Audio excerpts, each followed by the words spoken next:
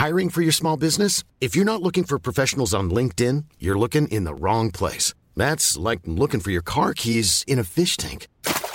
LinkedIn helps you hire professionals you can't find anywhere else, even those who aren't actively searching for a new job but might be open to the perfect role. In a given month, over 70% of LinkedIn users don't even visit other leading job sites. So start looking in the right place. With LinkedIn, you can hire professionals like a professional. Post your free job on linkedin.com/people today.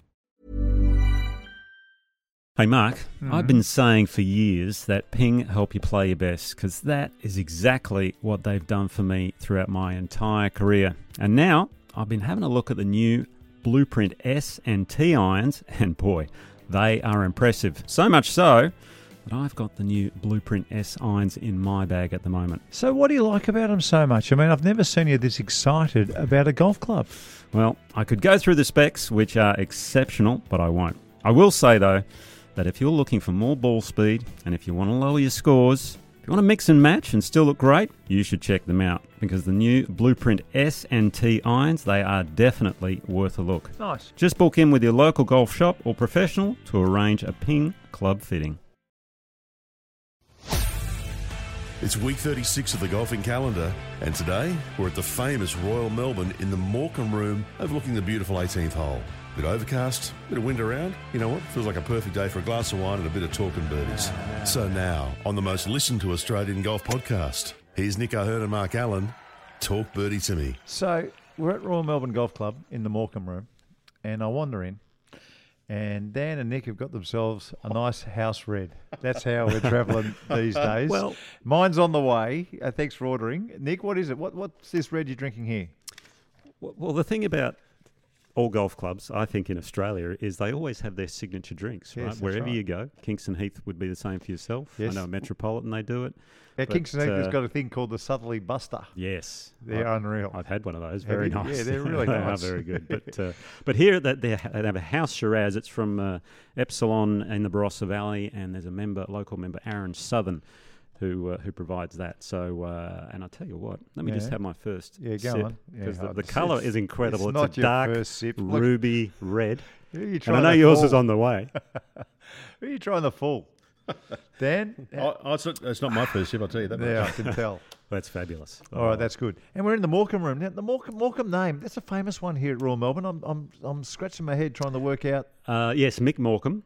He was a head greenkeeper when the course, remember the course was first designed by Alistair Mackenzie and Alex Russell. That's right. Almost 100 years ago, and he was the greenkeeper here for many years early on, and what a job he did. Yeah, one of the great things when you drive into Royal Melbourne, I mean, these days it's unbelievable with the new car park and the grass tennis courts out the front. The clubhouse looks unbelievable. But when you drive in just on the right-hand side, you'd see the tools that they hoed the fairways with day one. And it's just dirty old machines. You can imagine just a donkey, in front of them, dragging them along. But I just love history at golf clubs. And you walk through, how about downstairs in this joint, when you walk through and see all the old clubs that have been used here over the years and the pitches. Oh, it's incredible. And they've got Scotty's clubs from his Masters win. The history, when you walk down that main hallway, is magnificent. What's the club? There's a club, the Colonial. When I go into that Colonial, so that's where they play the Colonial tournament in Fort Worth. When you go in there and you get to go in Ben Hogan's little shop there or whatever the hell it is, shrine. Basically. It's a shrine, and then you look at the pictures on the walls. And, you've got Snead and Nelson and everybody who was anybody had been there. It is beautiful. It's one of the most beautiful things, when you go into a new course for the first time, especially if it's been around 100-odd years and big tournaments have been played there. It is just magnificent just to take 10 minutes to have a look around. Yeah, I always, every year I played the Colonial tournament there, I'd always go in there for 10 or 15 minutes, and you can get lost in there. You can really, and they've got videos playing. They've got his own old locker that was set up with all his gear that was in there. You know who did something recently very similar was the Woodlands Golf Club. They did it for Margie Masters, who is a legendary female golfer who's played in the US for many years, and she passed recently. But they've set up a very similar room, and I was in there the other day after just playing some golf, and I got lost in it for about 10 or 15 minutes just reading all the history, and it was wonderful. Jeff Ogilvy. Jeff Ogilvy went in when they were having a look at Shady Oaks. Now, of course, OCM have redone Shady Oaks, and that's Ogilvy, Mike Cocking, Mead. They did the short course there where Ben Hogan used to practice, and then they ended up, on the strength of how good the short course was, they went and got the whole course. But you could go in there and use some Ben Hogan drivers. Really? So they had, and everyone who hits this driver that Ben Hogan used, for a great majority of his career, everyone hits it straight right. Yeah. And Jeff Ogilvy tells a story that it's like a pole. It's the stiffest club you've ever seen. It sits super flat because super heavy too. I'm imagining super heavy, super flat, no roll on the face. It's just a dead straight club. Wow. And everybody who hits it, including Jeff Ogilvy, it just goes miles right. No one can get this thing anywhere near. Probably struggle to get it airborne too. Where they think it goes. And here's a bloke who was 5'3" and had an accident, shortened his golf swing, did everything. Just couldn't miss a fairway with the thing. Yeah, amazing. If you get an opportunity to do that stuff. Hey, the reason we're here at Royal Melbourne today is because I played in the Lexus of Blackburn Golf Day. Beautiful. And how did you go, by the way? We came third. Nice. Yeah, it's not bad. Look at that. I picked up this FootJoy top. Oh, lovely. Yeah, it fits nicely, actually. Perfect. I'm very happy. Anyway, these things, they always give you a few golf balls. So you get a sleeve of golf balls. Yep. I can tell you this. I'm a Pro V1 guy and have been, forever. So am I. They threw in these Tour Soft Titleists. I thought, I'll give them a go. Tour Soft? It's called Tour Soft. Okay. Well, the ball went like the clappers off the tee, as good as you get. I mean, if you've got a 5-iron or something, don't expect to stop the 5-iron any better than you would with an old Pinnacle or something. Okay. But around the greens, how hard the greens are at this joint. For sure. You got a little bit of spin. So I'm putting it out there. If you have been a rusted-on Pro V1 Titleist kind of person, or any other ball for that matter, and you're losing a little bit of yardage off the tee, so let's say your swing speed's under 100 miles per hour, which I'm fast approaching, have a crack at these balls. Really? Yeah. Okay. I was really, really impressed. Sometimes you've actually got to be forced into trying something because I would never have, ever in a million years. What did you get, a sleeve of 3? Yeah, sleeve of 3. Did you have the 3, or was it just one for the day, or did you go through all 3? I lost one. Well, you can give me one to try. I've got one left, Nick. Okay. I'll give you the used one. Yeah, thanks. The used one. Hey, I guess the big news, and we've been watching him for a while. He's won on the European Tour now. Ludwig Adberg. And this is, what a time to have the win, because as we record, we think the decision being made right now for the European Ryder Cup Tour picks are being made. Now, if you are picking the European side, do you leave him out, Nick? No way. No way. No, that's for sure. The performance he put in down the stretch especially, and everyone's sort of been talking about this young guy. He's 6'3", tall, strapping, swings it like like Adam Scott, basically, just like a god. And has never done anything wrong in his entire life. No. When I talk to the coach. Okay. Yeah. Never in his life. And you know what I love about him? Is he plays fast. Yeah. And that really is a check in the box for me. He has a pure action. The only one bad thing I don't like about him is he's a spitter. Okay. He spits. How bad does it look on TV these days when people are spitting? But a lot of the Swedes were like that. They've got the dip in the corner of the mouth. I'm not sure if he's got any dip in there, but no dip. So I was watching him on the 18th tee. He had a bit of a wait, and there was a fair bit coming out. But at least he had some saliva in the mouth, because some players might be a little dry. But, God, it is a bad look, though, isn't it? When you see someone just go on camera. I mean, I wonder if the PGA Tour understands that. Well, how bad a look it is. I mean, I guess we're whinging about nothing really, but... Well, if you watch the baseballers, you wouldn't want to do that because they do it everywhere. But as I was watching the final day, and as the sort of the Sunday evolved, it was almost a shootout between the Fitzpatrick brothers. That was the other big story. We had Matt Fitzpatrick, who was leading the whole way, and his brother Alex started the day 2 or 3 behind him in a tie for third or fourth. They played together at the start of the third round, was that right? Or the start of the fourth round? No, they haven't. They didn't play together? They didn't play together. And... as it turned out, I was watching the leaderboard, and you had Fitzpatrick, because he made an early birdie or two, and he was coming in second to his brother, and I thought, how are the parents going? Because apparently they were out there as well. Who were they following? Who were they barracking? But as it turned out, Ludwig just He was about 2 or 3 shots behind with 6 to play. Fitzpatrick had the tournament in his hands. Ludwig birdied 4 of the last 5, which is a no mean effort, unreal. Especially on that golf course. Cron-Sur-Sierre, I got to be honest, it's not a great golf course. It's a dodgy course. Yeah, it's horrible. Good views, nice views. Spectacular. The best views you're ever going to see all year. But as dodgy as dodgy. Yeah, many years ago, Seve Ballesteros redid the golf course. They actually got him to remodel it. Yeah. And you know what he did? He made it impossible to get the thing up and down around the greens. He basically turned the greens into upside-down saucers, so that played right into his hands. But Fitzpatrick made a horrible bogey on the par 5, the 14th, I think it was. He was greenside in 2, chipped it through the green into the bunker, makes bogey. Bogey's 3 of the last 4 or 5 and loses the golf tournament. So great effort by Ludwig, because everyone had been talking about, yes, he's had some solid results. He's been top 10s in that, but he hasn't really been in contention and a chance to win. What's he going to do when the heat comes on? And he answered the call. And for me, pick him. You pick him. He has to be picked now. Now, if you're just kind of new to the podcast, and we've been talking about him for a little while now, because he won the very first ever NCAA US Tour exemption. So he must be playing these on invites, is that right? Because, I mean, this DP World Tour is not where he got his exemption. No. He's only been a pro 75 days, I believe, and this is his 6th European start. So he has had a couple of invites. But when you look at, the way his career is projected so far, I mean, the end of this year, I think he's playing on invites. Next year, he gets that full exemption, as we know, over in the US on that college system, I think. I think that's correct. Yeah, no, that's right. Yeah, that sounds right. That's right. They only give one exemption every year. You've got to be the leading player who is, I imagine, at the start of the year. NCAA rankings, yeah. You've probably had to put your hand up and say, this is my last year.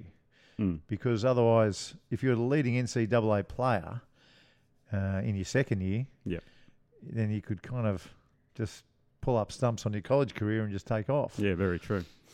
Yeah, but it's thrown an interesting, not spanner, because I think he should have been picked on the team anyway. From what I've seen of the guy, the way his game fits the golf course in Marco Simone in Italy, where the Ryder Cup will be coming up in a few weeks. Yeah. The US team, we spoke about that last week, and we were looking at the picks, who would get in, who would miss out. We were pretty close. We were very close, and I was actually pretty surprised. So, which one did we miss? Well, let me go through the automatics already who were in. It was Scheffler, Clark, Harmon, Cantlay, Homer, and Schauffele. Right. Not Schauffele, but Schauffele. Thank you. So they have picked Brooks Koepka, Spieth, Morikawa, Burns, Fowler, and JT. And JT is the big controversial one. I always thought he was going to get in. I thought Fowler was going to get in. The one who I thought, wow, they didn't pick was Cameron Young. I thought he would get no problem at all. So who do you drop out of JT? Well, I actually had a feeling they were going to pick Brooks, but even though he just missed out on automatic. But Zach Johnson came out and said, no, it was a no-brainer. We were going to pick him all along. He's there for the big stage. The guys get on well with him, which is fair enough. He hasn't really kicked up a fuss since he's gone to the Live. So Keegan Bradley, Cameron Young and Lucas Glover, they're the three, which were pretty hard done by. Keegan Bradley came out during the week and said, I'm not part of the boys club. Cameron Young actually had been told by Freddie Couples a couple of months ago, yes, you're in.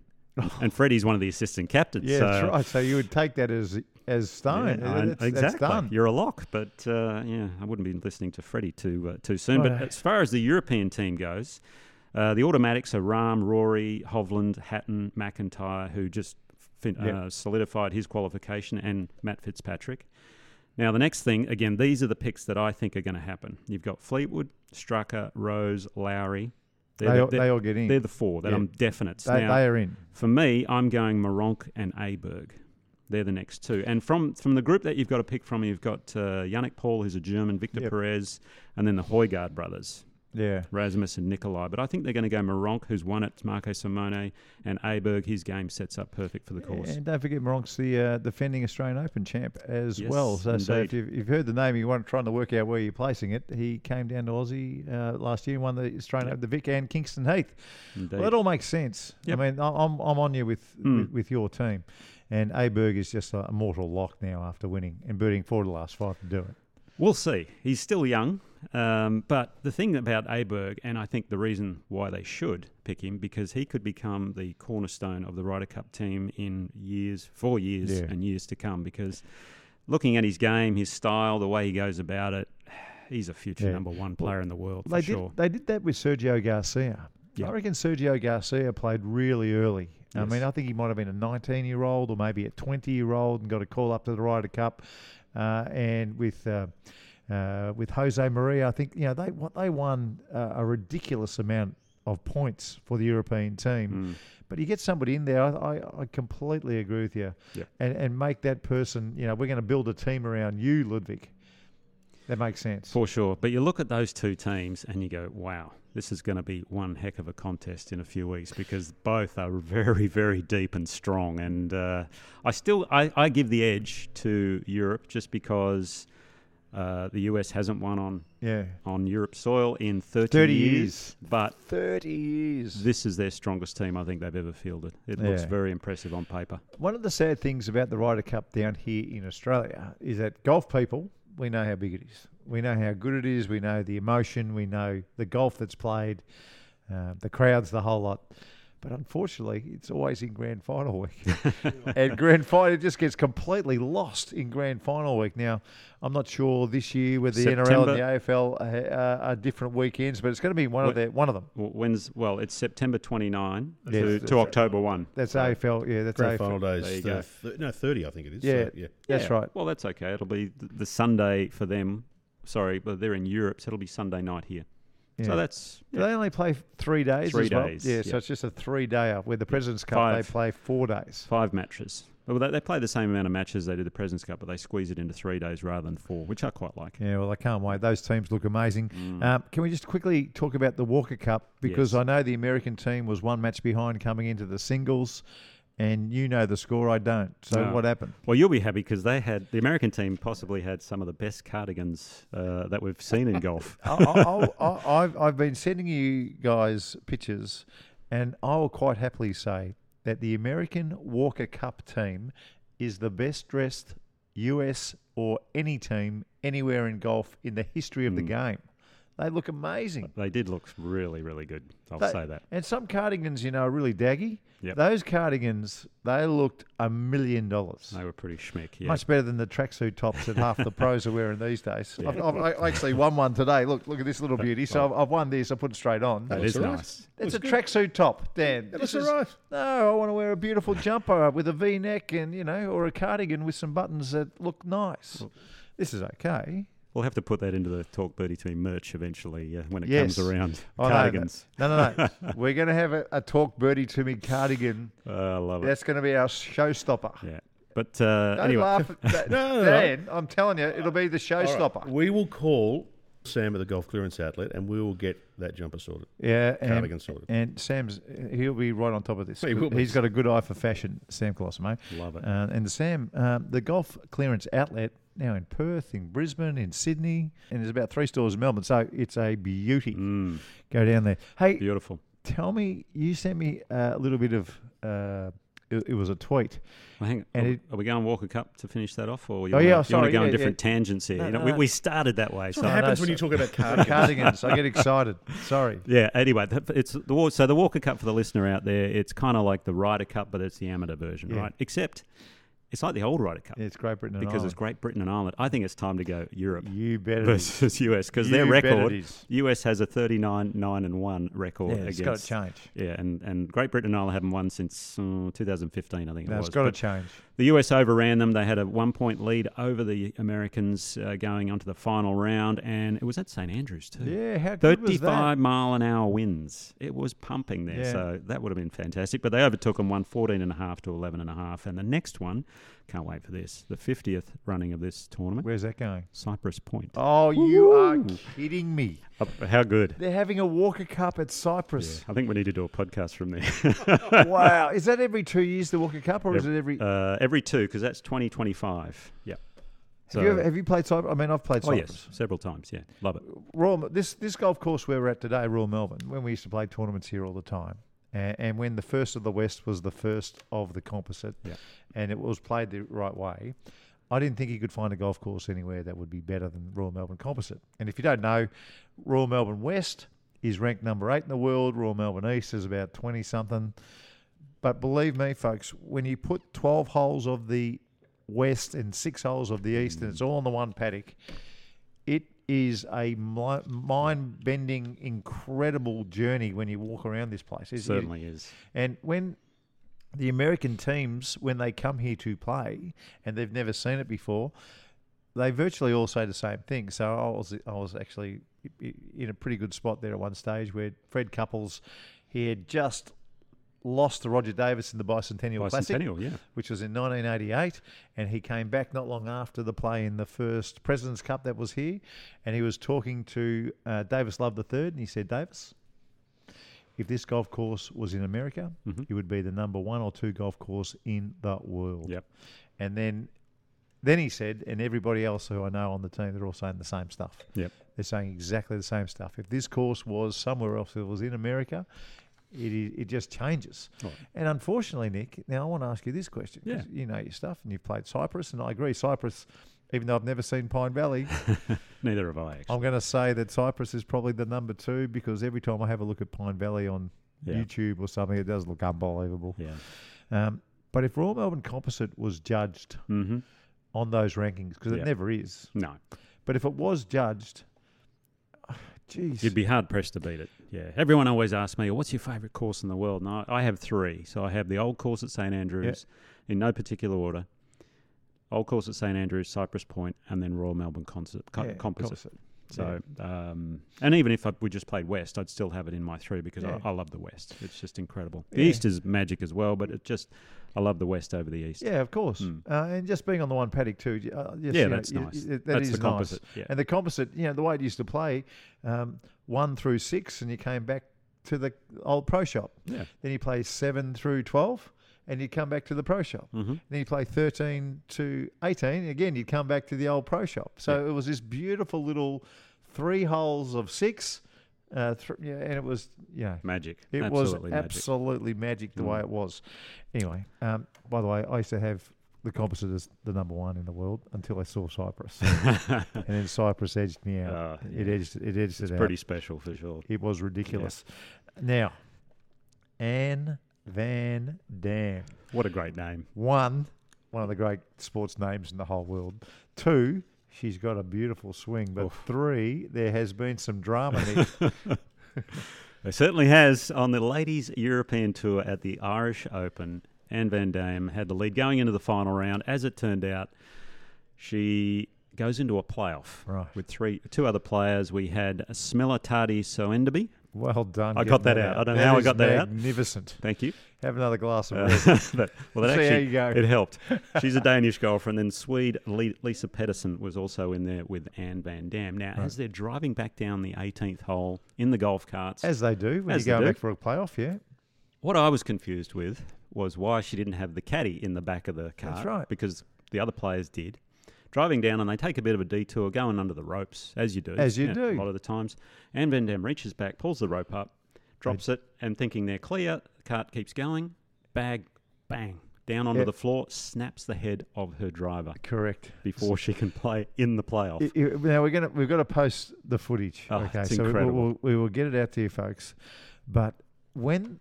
You could just see it, everything just taking place. Before, like as soon as you sent it to me, I got, oh no! But I just saw it at the start. Yep. The bag was dragged off. Yep. But then you see the official who was driving the cart hand back the head cover. Obviously, the big wood is still in there, and you could see that official's face. Oh yeah. I mean, and Van Dam, you know what she said? What'd she say? I won't put the language in there that she used, but she said you had one job to do. Is that what she said? You had one job. But the caddy was standing there as well, so the caddy must have been walking alongside. I don't know why the caddy wasn't in there, because what the caddy should do is grab the rope. But at the same time, it was a little bit of Anne Van Dam's fault, because she was the one who dropped the rope where it finished. Yeah, I'm not blaming the official who drove the cart. I'm blaming Anne Van Dam. And usually what happens in this scenario, before the playoff starts, she can grab a backup driver. But guess what? Her backup driver that she started with the week with, or the driver she had to start the week, had been snapped on the way there in a flight. So she snapped 2 drivers for the week. Are you kidding me? And the end of the story is she didn't win the playoff. Well, took 3-wood. She's long enough. It's a par 5. Hits 3-wood. Hits an amazing second shot to about 12 feet. Smilla Tardy Soenderby I got that out of I'm on a roll with that name. That is magnificent. She hits it to 15 feet, drops it in for eagle, and Van Dam misses her eagle attempt. So Smeller ended up winning the playoff. But I don't think she would have done any better if she still had the driver in the bag, to be honest. So I don't think it affected it that much. But I'd never seen stuff like that before. That's bizarre. No, that's Benny Hill stuff. Oh, it was incredible. Benny Hill. Incredible. I mean, this is now, tell me this. Anne Van Dam, has she won before? Has she had a win yet on the European Tour? That's a good question. Because something like that can crush your spirit. Here you are. You're going to go back and actually, win for the first time somewhere and hopefully progress to the LPGA Tour. Yep. We'll find out. I'll tell you what we'll do. I'm going to go get myself a little party pie, and hopefully my red arrives. Obviously, you two have put the kibosh on that because it's still not here. I'm going to get myself a little party pie, and I'll see you on the 10th tee. Hopefully, we'll have the answer whether Anne Van Dam has ever won a European ladies event yet. Cheers, Mark. Many of us have those stubborn pounds that seem impossible to lose, no matter how good we eat or how hard we work out. My solution is PlushCare. PlushCare is a leading telehealth provider with doctors who are there for you day and night to partner with you in your weight loss journey. They can prescribe FDA-approved weight loss medications like Wegovy and Zepbound for those who qualify. Plus, they accept most insurance plans. To get started, visit plushcare.com/weightloss. That's plushcare.com/weightloss. Hey, Nick, I know you've heard of the Watch My Numbers app. It is brand new and it is going to dominate the golf app scene for a long, long time. If you want to improve your game, you need to know the areas you're doing well in and where you need to improve. And this app will tell you exactly that, Nick. Yeah, you're spot on, Mark. It's the most powerful database golf app in the world, and it helps analyse and improve your game like never before because it uses real-time data from your rounds and highlights the areas of your game that you want to look at. You get actionable and usable info in minutes, not hours. That's really important. It's easy to use. You can set up your profile very quickly. I've done mine. And start accessing data and subscriber-only content straight away. Who's it aimed at? Well, it's aimed at people who want to improve their game. It's for all levels of every golfer out there, particularly powerful if you're a mid to low handicapper, but it's great for the elite level and pros as well. So elite and pros as well. I like that. Watch My Numbers. Download it from the App Store and turn your bogeys into birdies. Like the podcast? Oh, maybe tell a friend. Drop them a text or share it on your socials. This is Talk Birdie to Me with Nick O'Hearn and Mark Allen. So, my red wine arrived and it's very nice and I appreciate it. Yeah, thank you, Narelle. Two, Geez, you're sensitive. Anne Van Dam, we should be ashamed of ourselves, has won 5 times on the Ladies European Tour. Yes. Absolutely ashamed. And 3, she's clearly doesn't play ping clubs because if she was, it wouldn't have broken off and she would have gone to the playoff and probably won. That's true. Good point. So she's not a ping player. And again, a big thanks to Ping for looking after us here at Talk Birdie to us. Hey, a little bit of news too. Cam Smith. Now, I had been told, I'm going to say 6 weeks ago, that 3 of our best players, Adam Scott, Mark Leishman, and Cameron Smith, were not going to play in the Australian Open. Well, one of those has fallen through, and Cam Smith is playing in the PGA and the Open, so that's great news. That wasn't from your source in the States, was it? Or? No, that's a source from somewhere else. Okay. Yeah. My source in the States is never wrong. Never, ever wrong. Did they get the Ryder Cup picks right? Or? No, I didn't ask. Okay. I didn't ask. Very cool. But it is, it's Scotty Scheffler's brother-in-law, so it's not too bad. Do they think Ludwig will make the European team? Well, he wouldn't have known that one. Yeah, but sure. I go to Nick O'Hearn for that sort of stuff. True. Yeah, for the European tour. Because you would have just called your old caddy and he would have just got the goss for you. Yeah, sure. No problem at all. He All would have done, just all spoken done to and dusted. Billy Foster and said, what's the go? Yeah. Just while we're here, the Australian Open, 2 courses. They're going again. Nothing's confirmed for 2024, but this year it is definitely going to be at 2 courses, the Australian and the Lakes. Yep. I think they've done a few things that are going to help the situation to make play a little bit faster. Correct. I won't announce them, but I'll let the Australian Golf Australia and the PGA of Australia announce those things. But I think it will be a little bit better as far as pace of play. So well done for working that stuff out. And let's have one more crack at this experiment. If it's good, it's good. If it's no good, then maybe they'll change it. We'll see. We shall. Let's get to some results. And you want to start at the LPGA? Oh, yeah. Well, I'll go through the ones we did the Omega Masters DP World Tour, where Ludwig obviously won. Two-shot win over Swedes Alexander Bjork, who came home like a train. Jason Scrivener, best of the Aussies, tied for 36th. So solid week there for Does Scriv. well, Yeah. Scriv, doesn't he? He does quite well. He's a bit on autopilot, that guy from tee to green. Very impressive. At that Irish Open on the Ladies European Tour, WA's Kirsten Rudgley from my old club, Mount Lawley Golf Club. Best finish on tour, had a solo fourth. She was one shot out of the playoff. Well done, Raj. So a great week for her. She spent a month back in Perth just recently with a coach, Craig Bishop. Well, they call it K-Rudge? I think so. Yeah, it could be. I think it is, yeah. That'd be a good little nickname. Yeah. On the LPGA, the Portland Classic, this is always a favourite for Aussies because usually Hannah Green plays well here, but unfortunately she missed the cut. But it was a unique story there. It was Thailand's... Go on. If I get this out, have a sip, have a sip first. Let me have a sip. Have a Hang sip on. first. Hang on. This will just loosen it up. This will be. Here we go. Here we go. Righto. Thailand's Chanati Wanasayan, the 19-year-old rookie. More, please. How good are you? Yeah. Anyway, that 19-year-old rookie, get this. She has missed her last 9 cuts in a row. God. She Monday qualifies, God. shoots a 9 under 63 for a 26 under total and a 4-shot win. She's missed 9 cuts in a row. And she shoots 26 under. She's been 45 over for her last 8 tournaments. So It is a stupid game. I was just about to say that. It is a stupid game. And I guarantee it would have been something as simple as she's Monday qualified and she's just found something. Unbelievable. You know, she might have moved the ball an inch forward with her irons and maybe, started using her shoulders when she putts or what. It would have been just so simple, and it's a game changer. She would have held an 8-footer on the first hole. Probably. She would have just gone, boom. Gee, that felt all right. I watched some of the back Off she 9 goes. highlights, and how she misses 9 cuts in a row, I don't know. But if you're shooting 26 under, obviously you're playing really well. But of the Aussies, Sarah Kemp tied for 21st. Nice solid week for her. Grace Kim tied for 26th. On the Asian Development Tour. Ooh, geez, this we're is the going one everywhere we these days. well, We don't mess around. because an Aussie won. Oh, See? good. Queenslander. Who?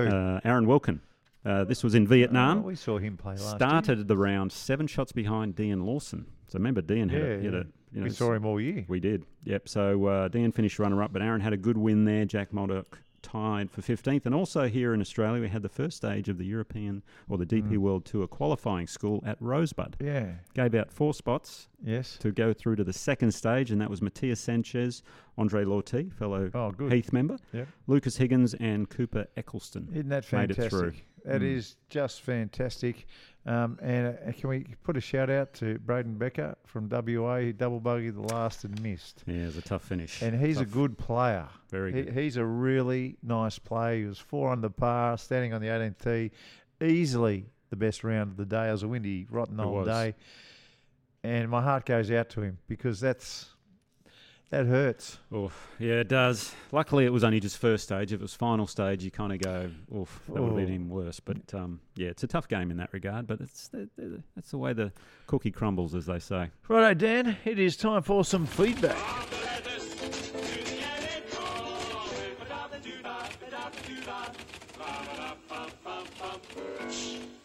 A good reaction from people to Ping coming on board, which is unsurprising. No, that's a great company. Marky Mark had messaged in saying, I love my G425s, great game improvement clubs.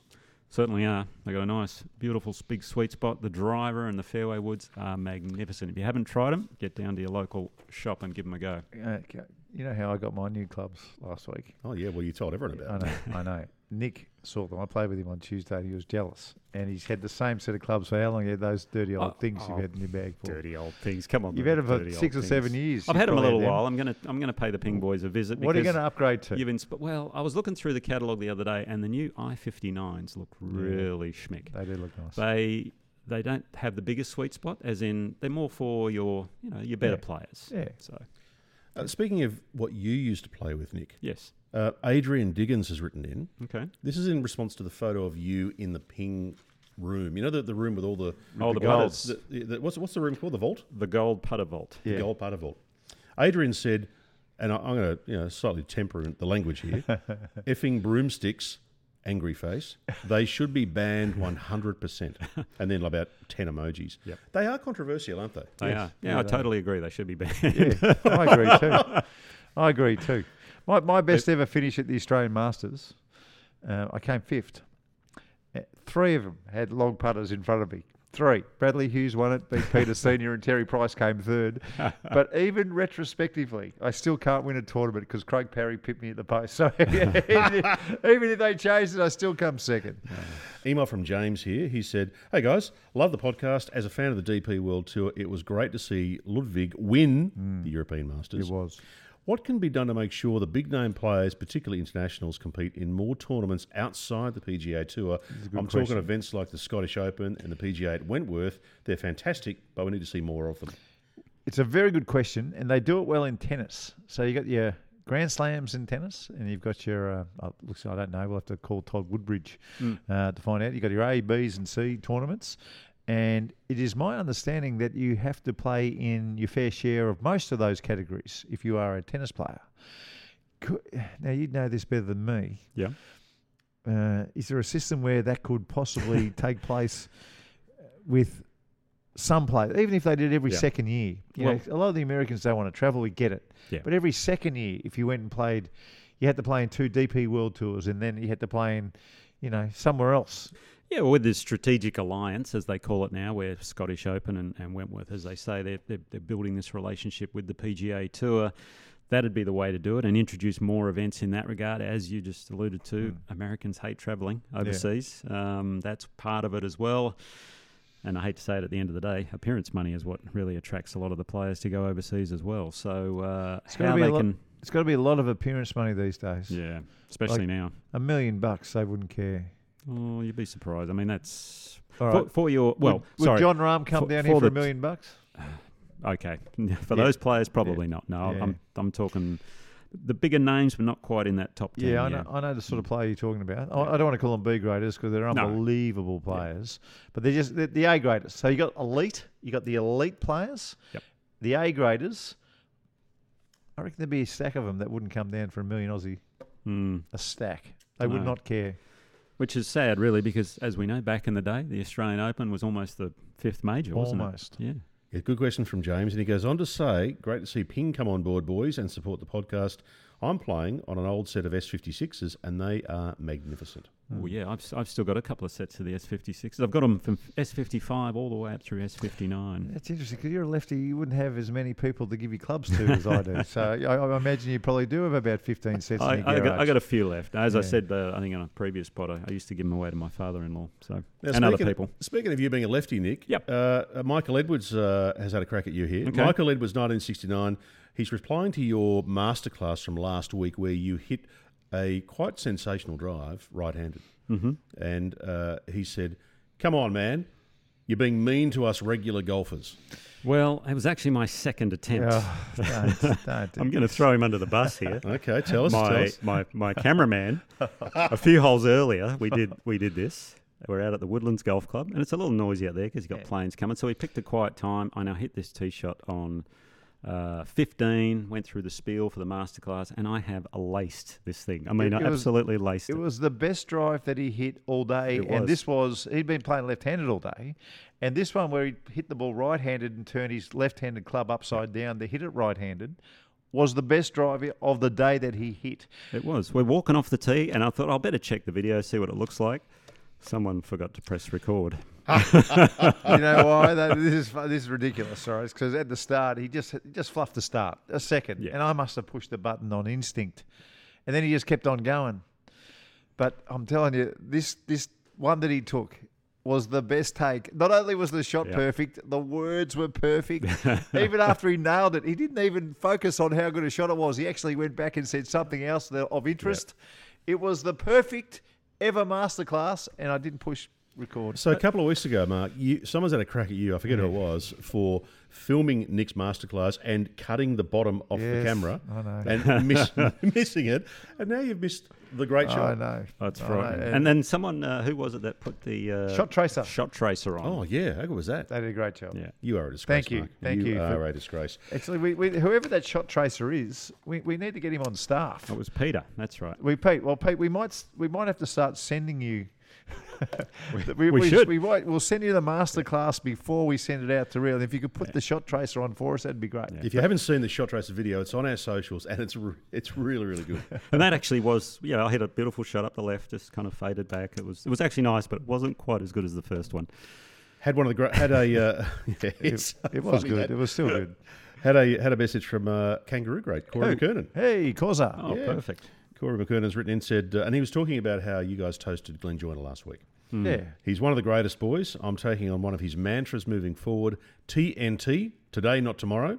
If you have things you want to do, don't hesitate with a love heart. Great way to be. Yeah. Love that. Yeah, Good nice. on you. And a lot of people, right throughout the week. I think he's having his memorial at the MCG. Oh, really? Glenn Joyner on Great. the 12th. Awesome. So I'm not sure if everyone's invited, but Okay. Got a message from Drew here, who's got a question for you guys. Now, you guys both know Drew because apparently Drew used to caddy for you, mate. yeah, Drew Dublin.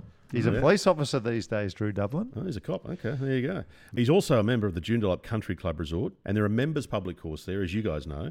He's got a couple of issues, and he wants to ask you guys about it. Here we go. Joondalup has so many golfers who play all the time, and it's rare that a bunker gets raked correctly or a divot gets fixed correctly. And he reckons this would happen at lots of clubs around the country it does. too. Now, he's saying, I appreciate that if I hit into a bunker, it's a hazard, but I don't think it's fair that you end up in an unraked footprint. And what annoys me is that you rip a drive down the middle, you find your ball in a divot that looks like the Grand Canyon. I reckon we should change these rules, as this could cost someone a tournament, a tour card, or even worse, their professional future. Well, Drew, gee whiz. I could tell some stories about his kid. Well, funny you say that. He said he's got a few about you. We'll have to get him on. One day. I used to play junior golf against him too. Did you? Oh, yeah. Yeah, I bet you did. In COVID, when you weren't allowed to touch rakes, it seemed to work okay in the bunkers because you could actually place it because no bunkers were being raked. Preferred lie. You could put it wherever you liked. And believe me, a whole lot of good bunker players were found because of the perfect lies. Now, that tells me that one of the most important things about playing bunker shots, whether it's fairway traps or greenside bunkers, is actually diagnosing the lie. Correct. And knowing what you can do from the lie that you have been given. So I'm going to say no to both because I want to get snowflakes out of golf. And I want them all to learn how to hit a shot out of a divot. You did a great masterclass recently. And also, you've just got to learn about bad lies in bunkers. Sure. And you've got to look at a bunker shot and know what you can and can't do from that lie. I think it's really important. And it's a wonderful part of golf, in my view. Yeah, I think if you're playing on a public golf course and it's with your friends, totally take that preferred lie. If you're playing in a competition at a private course, although the Joondalup is private and public, I know, but then it's just play it as it lies. I totally agree with you. Everyone talks about you should get relief from divots, but I don't believe you should. It's because the vagaries come in of, well, is this a divot? Is it not? Yeah. Is this a footprint? Is it not in a bunker? We could have a divot that's almost fixed. Yeah, exactly. You get a drop out of that as well? No. Play it as it lies. You've really put Drew in his place, haven't you? Well, yeah, we have. It's nice. Sorry, Drew. Now, last bit of feedback. This is actually a question, and it's feedback and a question. And this is a new thing we've got called We've Got Mail. Yes. Oh, good. Now, if people want to do this and get involved, they can go to the website, talkbirdie.com.au, and they can leave a message. There's a little thing you can hit record, and you can start recording, and it sends us a message, and we'll play it on the show. Who organised that? Did you do that? I don't know, someone who knows more about that stuff than me. Well done to you. We have a message. Oh, here we We've go. got mail. You have one new voicemail. Oh, nice. New message. Hey, good morning, Nick and Mark. BJ Carter here from Maine. First, just want you to know I love what Talk Birdie is all about, the podcast, the videos, the demonstrations, the conversations, just the general awareness and dialogue around the sport. It's so much fun to be part of you guys' world and listen to you. Quick question for you, though. I do have a debate, a little bit of a dilemma for whatever reason this year. I keep finding myself about 50 yards, 40 yards short of the pin. And what seems to be a consistent problem shot for me is a downhill lie. I'm a lefty. whether I've just come out of a bunker or just on the fringe, trying to figure out how to use a 60 degree club. Trying to watch a lot of videos on club position, feet position, whether you're leaning forward, just the swing velocity. So if you had time and you were looking for an opportunity to walk a lowly amateur through a chronic situation, that would be helpful. Like I said, love Talk Birdie, love what you guys do, and really enjoy following you. Thanks so much. Good on you, BJ. Thanks, What a nice BJ. fella. He is a lovely guy. He's actually, I know BJ. He's a friend of mine from Maine, up in the northeast in the US. What's it like up there in Maine? Is it a nice it's place? Magnificent. Everyone Gorgeous. loves it. Every time Yep. they've got a holiday home in Maine, Oh, yeah. you hear it all the time. Played golf with him and another buddy of mine, Joe Bedard, up there. It's an amazing sort of part of the corner of the world, I guess you could say. But BJ, he's a lefty like me. And BJ, great, thanks for messaging in, mate. It's good to hear your voice. It's been a while. But downhill lies 40 to 50 yards with that lob wedge Sandine. I totally get it. It is a tough shot to play. For me, it's all in the setup, where what you want to do is exaggerate the width of your stance, because you need to lean your weight into your front leg so that you're playing down with the slope. If you don't widen your stance enough, then you can't lean your weight enough, because you tend to lose your balance. So over-exaggerate a very wide stance, lean all your weight into your front leg. Ball position is going to be about where you normally have it, probably middle to slightly more forward of stance. And then the key then is just to swing down with the slope. Don't try and lift it. Most people, when they get the lofted clubs in their hands, they want to lift that ball up. Just swing down with the slope. It's going to come out a little bit lower, so you've got to allow for that. And something that might also help is actually on the follow-through, walk through the shot, step through after it, because that'll get your weight going down with the slope. A lot of people, as I said, they tend to hand back and try and lift the ball. So that's what it's all about for me. You can use a variety of clubs, but if you've got that lob wedge in your hand, widen that stance. Really exaggerate that. Jeez, I like the You've Got Mail stuff. That's good. Yeah, it's good fun. So if you want to leave a message like that, Dan, where do people go again? Talkbirdiesb.com.au. About halfway down the page, there's a little thing that says start recording to send Nick and Mark a message. Good on you, Dan. That's very well done for organising that stuff. You should tell us when you do good things. You should. I reckon we might have talked about it before and you just forgot. Usually we get a whack. Yeah, that's right. Yeah, it just sends that little message when people are whacking us. He loves it. No, that is the feedback for this week. You guys did have homework, but I reckon we're going to hold your homework till next week. Okay. What was the homework? Well, the homework was you guys were going to talk about the part of your game that you struggled with the most weakest through link. your career. Okay. We'll do that next week. We'll do that next week. I don't like talking about weak stuff.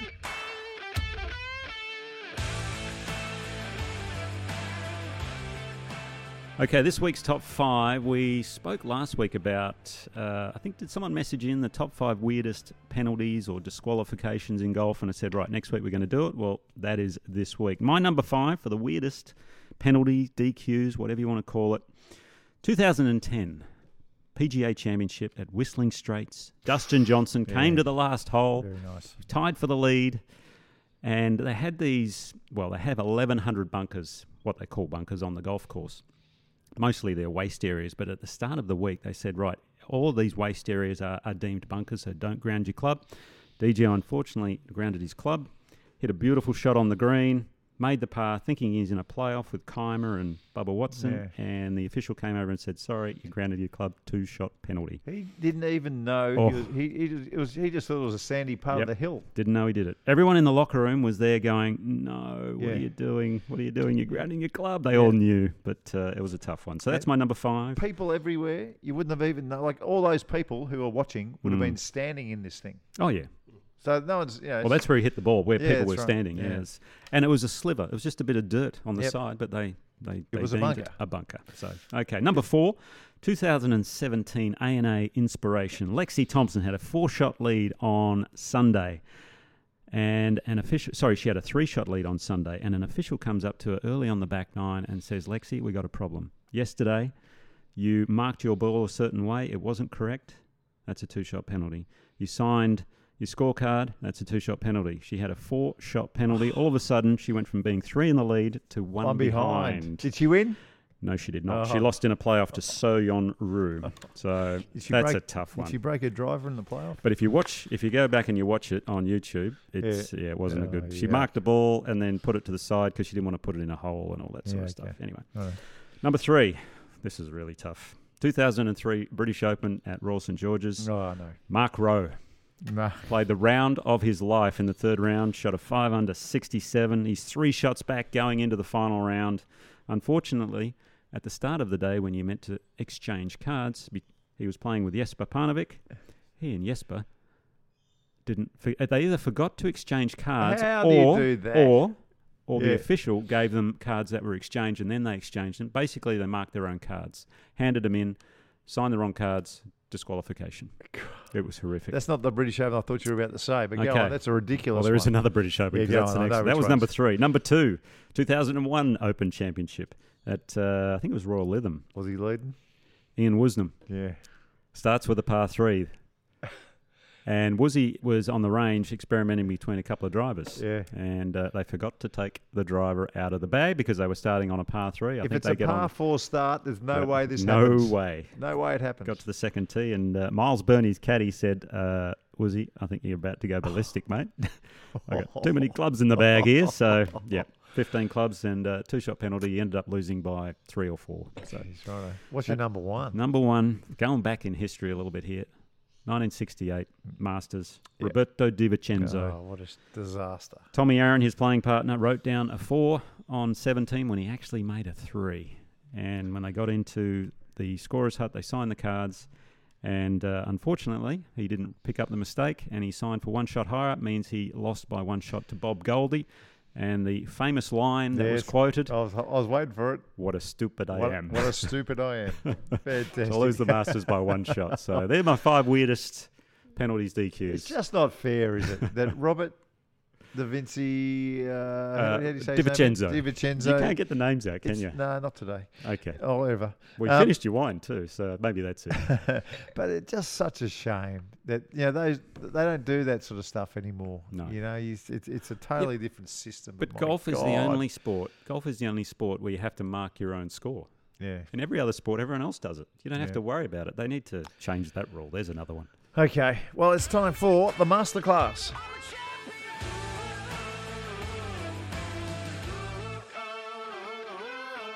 Now it's my turn. It's my turn. It is. And I'm going to do this. I've played golf the last 2 days. I played golf with a fellow who doesn't play much golf yesterday.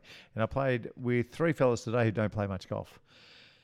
And topping it is the bane of most golfers' existence. They hate it.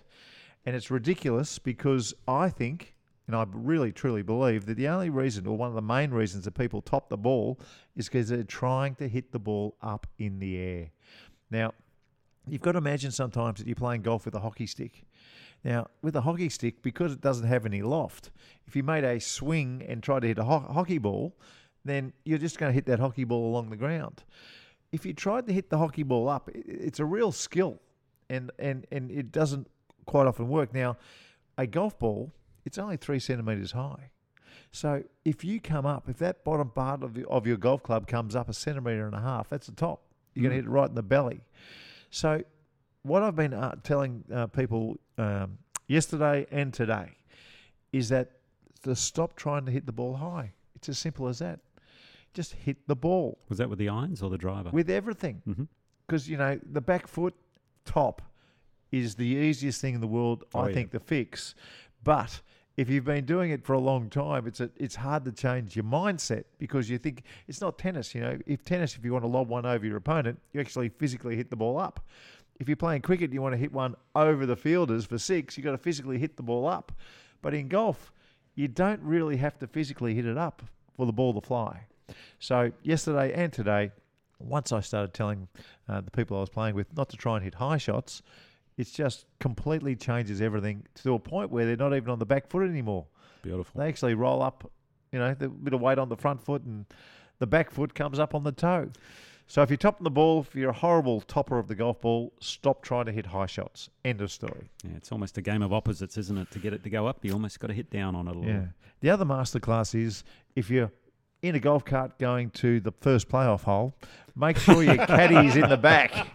Make sure your caddy's in the back. Lifting that rope. And her job is to get the rope not only over your head, but over the club's heads as well. Well, have you ever taken 2 backup drivers to a tournament? That may be the other solution. That might be the solution. Anyway, a big thank you to Royal Melbourne, a big thank you to Ping, and a big thank you to all our listeners. We really appreciate all the feedback. And if you've got some, get in touch with our socials.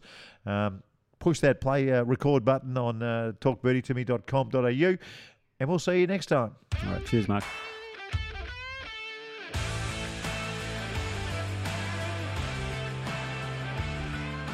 Oh, there it is.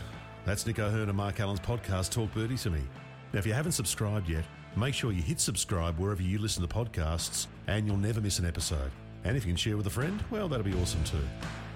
Talk Birdie to Me's executive producer is Dan Bradley at Kaizen Media. Sound design, Daryl Misson at loudzebra.com.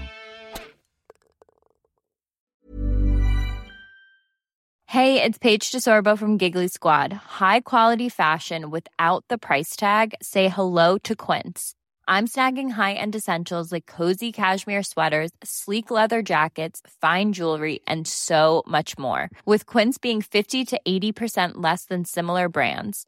And they partner with factories that prioritize safe, ethical, and responsible manufacturing. I love that. Luxury quality within reach. Go to quince.com/style to get free shipping and 365-day returns on your next order. Quince.com/style.